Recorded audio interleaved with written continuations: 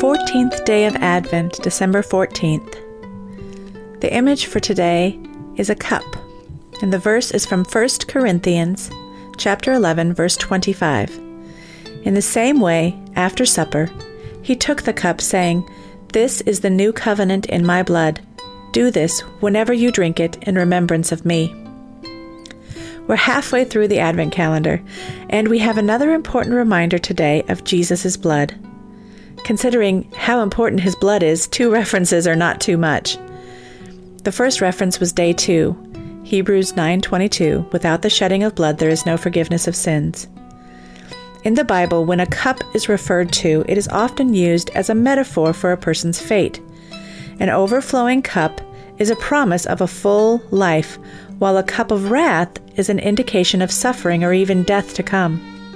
So, when Christ goes into the Garden of Gethsemane and asks that the cup be taken away from him, he's referring to the suffering that he knows he is about to go through. At the Last Supper, when Jesus takes the cup and talks to his disciples, there is something about how Jesus does this, how he takes the cup and explains to his disciples, who, when he explained it, were still clueless as to what was going on, that a new covenant has come and is fulfilled through his blood. Every time I hear those words, there's something there, something extra sacred to me. I can just picture the scene. I can picture Jesus and his disciples reclining at the table. The conversation in my head is subdued at this meal. The disciples know something is about to happen, or some important teaching is about to be imparted. They are still trying to really wrap their minds around the fact that Jesus washed their feet and what that was all about. So, not only is this the Passover and a solemn occasion of remembrance, but they all can feel that there is tension in the air. Something is coming, they just don't know what. As Jesus takes the bread and breaks it, the disciples watch and listen and try to follow directions and figure out what is going on. They're thinking, what does he mean, this is my body? What in the world does he mean in telling us to eat of his body?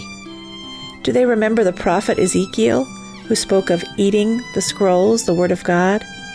Do they even consider that he, Jesus, is the Word? Do they have an inkling of an association? That same way refers to how Jesus gave thanks for it, blessed it, and then gave it to his disciples. Because of his blood, we are under a new covenant. That doesn't mean that we are not to consider the old law. After all, Jesus took the old law one step further in explaining what adultery really was, even looking with lust. But under the old law, we could never be righteous. We could never be redeemed. No sacrifice completely covered the sin we bear.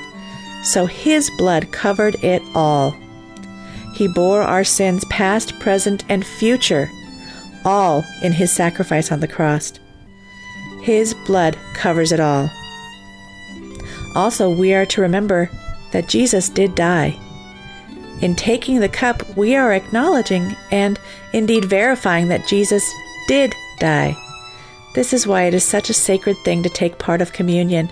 We're not only remembering that Christ died for us, we are affirming that we believe that he actually died and his body was broken for us. We are to proclaim his death not just as a past event, but also to remember him until he returns. We are acknowledging that he died and rose again. So each time we celebrate communion, it is important to remember that not only does his blood cover us, but he did die for us. We are testifying that we believe he did die. This is why communion should be only partaken of by people who are Christ followers. It's more than just juice and crackers. It is truly serious business, and those who partake in an unworthy manner, those who partake without faith that he did die and rose again, are heaping curses on themselves. We are to celebrate the covenant he established with us. That covenant doesn't depend on anything we can do. It depends entirely on him and his free gift to us. We can't earn it. We can't repay it.